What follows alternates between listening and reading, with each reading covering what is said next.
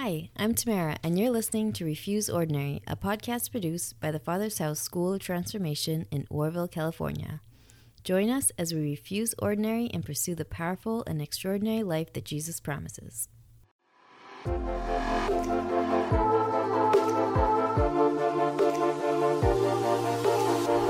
Welcome back to episode 2 of the Refuse Ordinary podcast. My name's Tamara, and I will be your host for today. And with me, I've got Ryan Kelly, a leader at the School of Transformation. Today, we're going to be talking about developing a real faith. So, Ryan, how did you develop your faith? How did you get to a place of having genuine faith? Gosh, it's definitely been a road and a journey for me. Thank you for the question. It's a good question, by the way. I grew up in religion. I grew up in different religions, I should say. I was baptized Catholic as a baby, or as a young toddler, and then my parents were divorced at an early age. My mom was remarried. My stepdad was Lutheran, so I went through 2 years of classes to become Lutheran. And my whole childhood, I grew up with this idea that God was real, that God existed. Yeah. But I never really had an actual experience with God. I never really knew him personally, didn't have a connection with him. And it wasn't until I was about 16, I was my junior year of high school, that a friend of mine invited me to his youth group. Okay. And it was just a kind of a charismatic, non-denominational Christian church, and so I go there, and it was just kids my age leading worship, and there was a youth group, and it was fun, and it was exciting, and it was different than anything I'd ever experienced before. And all of a sudden, it really I went from kind of growing up with this idea that, God's some distant person way out there that, hope if I live my life and I do good enough, then I'll make it to heaven one day. Or then all of a sudden my eyes were open, this is actually real. Okay. And it took me seeing people my age experiencing God, worshiping God, loving God. Yeah.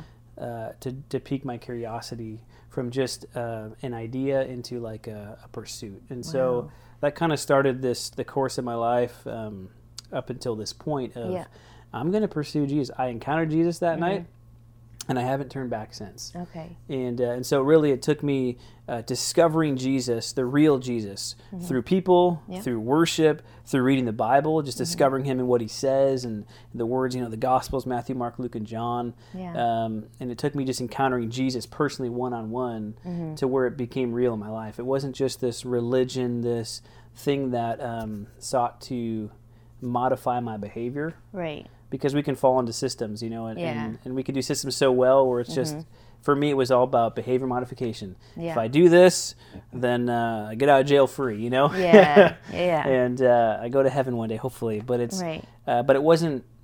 It was very powerless in my life. Yeah. And so even though I would have said I was a Christian and I believed in God, there was a lot of things that were still controlling me, things still ruling my life. Yeah. And so I really didn't have a faith that I could stand on. Right. Because, I would kind of go wherever the movement was leading me. And it wasn't until I actually encountered Jesus and started to pursue him and what his truth was that my faith started to grow. Okay. And I started to encounter truth. I started to encounter Jesus face to face. And all of a sudden I started developing a faith that even when hardships came and when difficulties came, because they come for all of us, I was actually able to stand strong and say, I still love you, Jesus. Yeah. I still love you. You're still good. Yeah. That's so good. So with that, that reminds me a little bit of where I was at prior to coming here, actually. Okay. And I went through a time where, with a lot of hard things in my life, and with sickness stuff and just stuff that was kind of shaking up my life big time. I came to a point where I was very much done with cliche Christianity. Yeah. And I was there's either I want something real or I can't do this. I was kind of at a place where I think that it goes a little bit with this place where I found myself being there's got to be more than this. And maybe people can relate of if you've maybe been a Christian for a while or grown up in the system of church and knowing the rules and knowing how to be a Christian, but kind of getting to a point of this feels kind of fruitless and I hope that there's more, but I don't know how to get there. What is your take on that and dealing with that? Yeah, I think that's a common thing that people deal with is there more than this? Is this all that there is? Yeah. Like, and as I think about that question, I actually think there's it's kind of twofold, in that by itself, that question actually can be a really good thing, to just describe to yourself, hey, is there more than this? Like, we shouldn't get to a point where we feel like we've arrived, that there's no more to discover and learn. I think that question exists and it piques our curiosity. It keeps us pursuing. Yeah. But there's also the time in your life where that question comes from a place of desperation or despair and just feeling hopeless, feeling lost. And I think that's more what you're bringing up is just what do you do when you feel like, man, is there more than this? My life doesn't have evidence. Jesus, are you actually real? Right. There was a point in my life, actually, probably 10 or so years ago, where I was just going through some rough things, and I would just be outside in the night looking at the stars. Just, God, are you real? Are you there? Yeah. And I realized that in that time of my life, my Christianity, it wasn't really about Him. It was about me. It's about my struggles. Right. Everything. My eyes were all focused on me and what I was going through. So if we take a look at that question, what do you do when you feel that way? And for me, it really is. It's the one foot in front of the next. It's the one. We sometimes despise small beginnings. We want everything all at once, especially in our culture that we live in.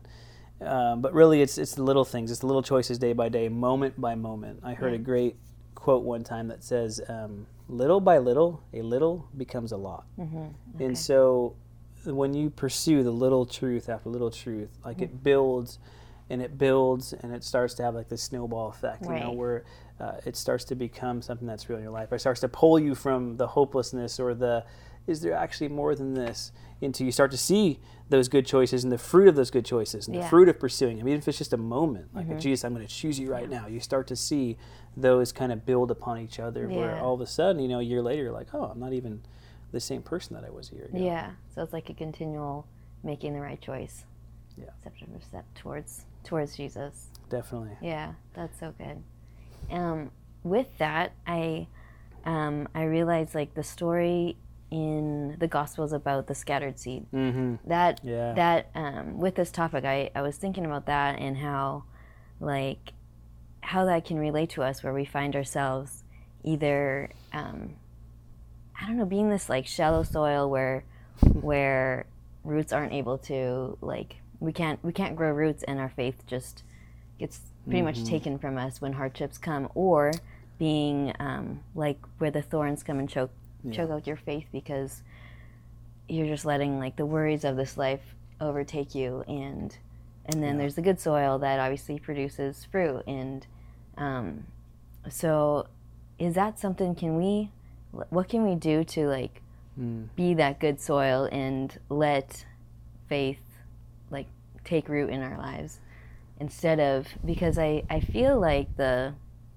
whole thorns of this world choking out our faith isn't, it won't just happen. Like, it'll just be gradual, and then suddenly you'll realize that you're so much further from where you thought you were going to be. Yeah. And so what's your take on that and how that relates to us? Gosh, good questions today, Tamara. Come on. Yeah, it's a great parable, Matthew 13. It's one of the accounts. And I think we can all find ourselves at different points relating to the process of the seed and where you're at in your own journey and your own Christianity. And are you the person, obviously our goal is to be the person that receives the word and it produces fruit in our life to the 100-fold, right? Yeah. That Jesus says. And we want to get there. We're, and Jesus is talking about that the word, it's basically the gospel message. It's the kingdom of God, the message. And so what are we doing to respond to that in our own life? And for sure, at times, I've definitely been that one that's being choked out by the worries and the cares and the money issues and the fears of life, and all these different things. And so, but I think really at the end of the day, it really comes back to the motive of your heart and why you're a Christian in the first place. Okay. And as you're asking this question, I just was thinking about that was, are we coming into Christianity to serve ourselves? Yeah. Or are we coming in to being a Christian to serve Jesus? Okay.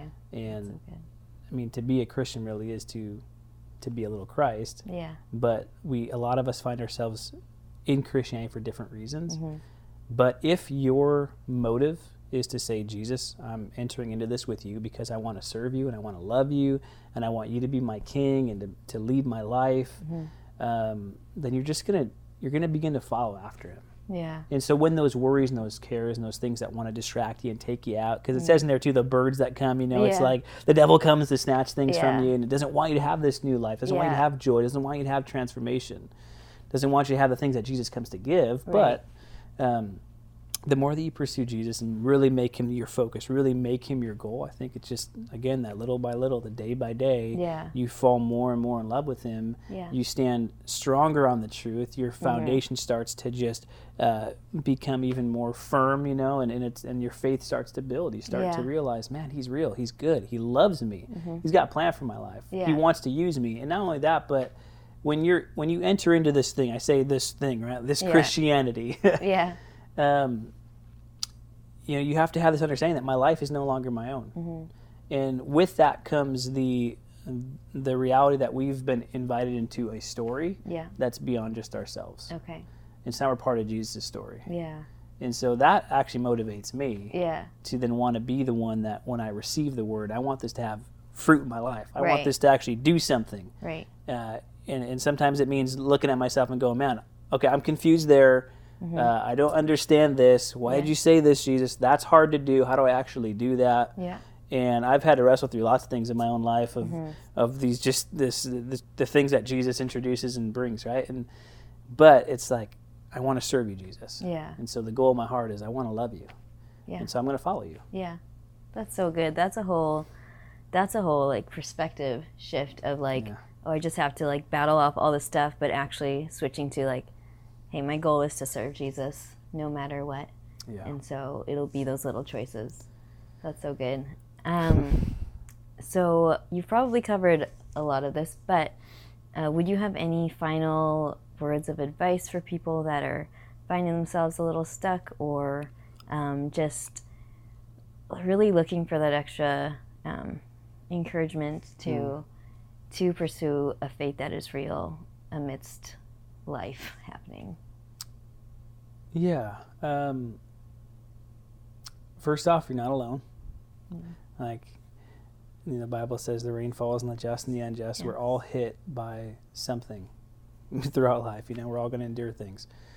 And, with that said, there's a lot of comfort knowing you're not alone. You're not the only person that's going to struggle. You're not the only person that's going to have to deal with difficulty. Yeah. But with that, how much better is it to have an actual faith that you can rely on, that actually sees you through to the end, where it's not just a religion that's powerless. You have this powerful relationship with Jesus where it's no longer you that's living, but he's actually living inside of you. Now the two of you together, it's like this partnership. We can go out and change the world together. And so it just allow yourself, one, to struggle, to not have everything together, to admit that you need help.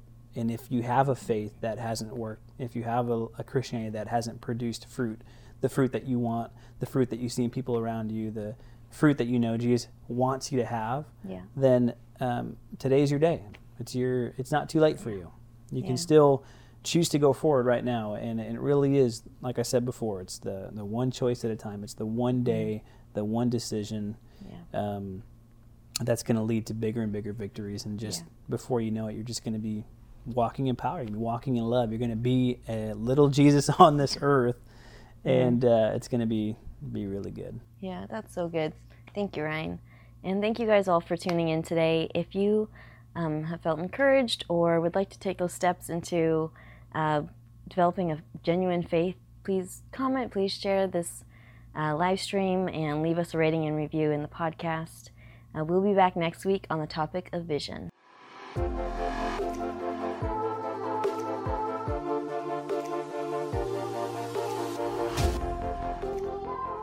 Thanks so much for being a part of the Refuse Ordinary podcast. I hope you found our discussion inspiring and challenging. It's my prayer that these conversations will help you take your walk with Jesus to the next level. If that's the case, I'd love to hear from you. Leave us a rating and a review wherever you get your podcasts, or send your questions and comments to us at info@transformationschool.org. The Father's House School of Transformation has been changing students' lives for 20 years. People from around the world have turned to School of Transformation to discover who Jesus is and who that makes them. We now offer 3 different ways for you to refuse ordinary and take hold of the radical life Jesus has in store for you. The flagship full-time School of Transformation is an in-person school offered on our campus in beautiful Oroville, California.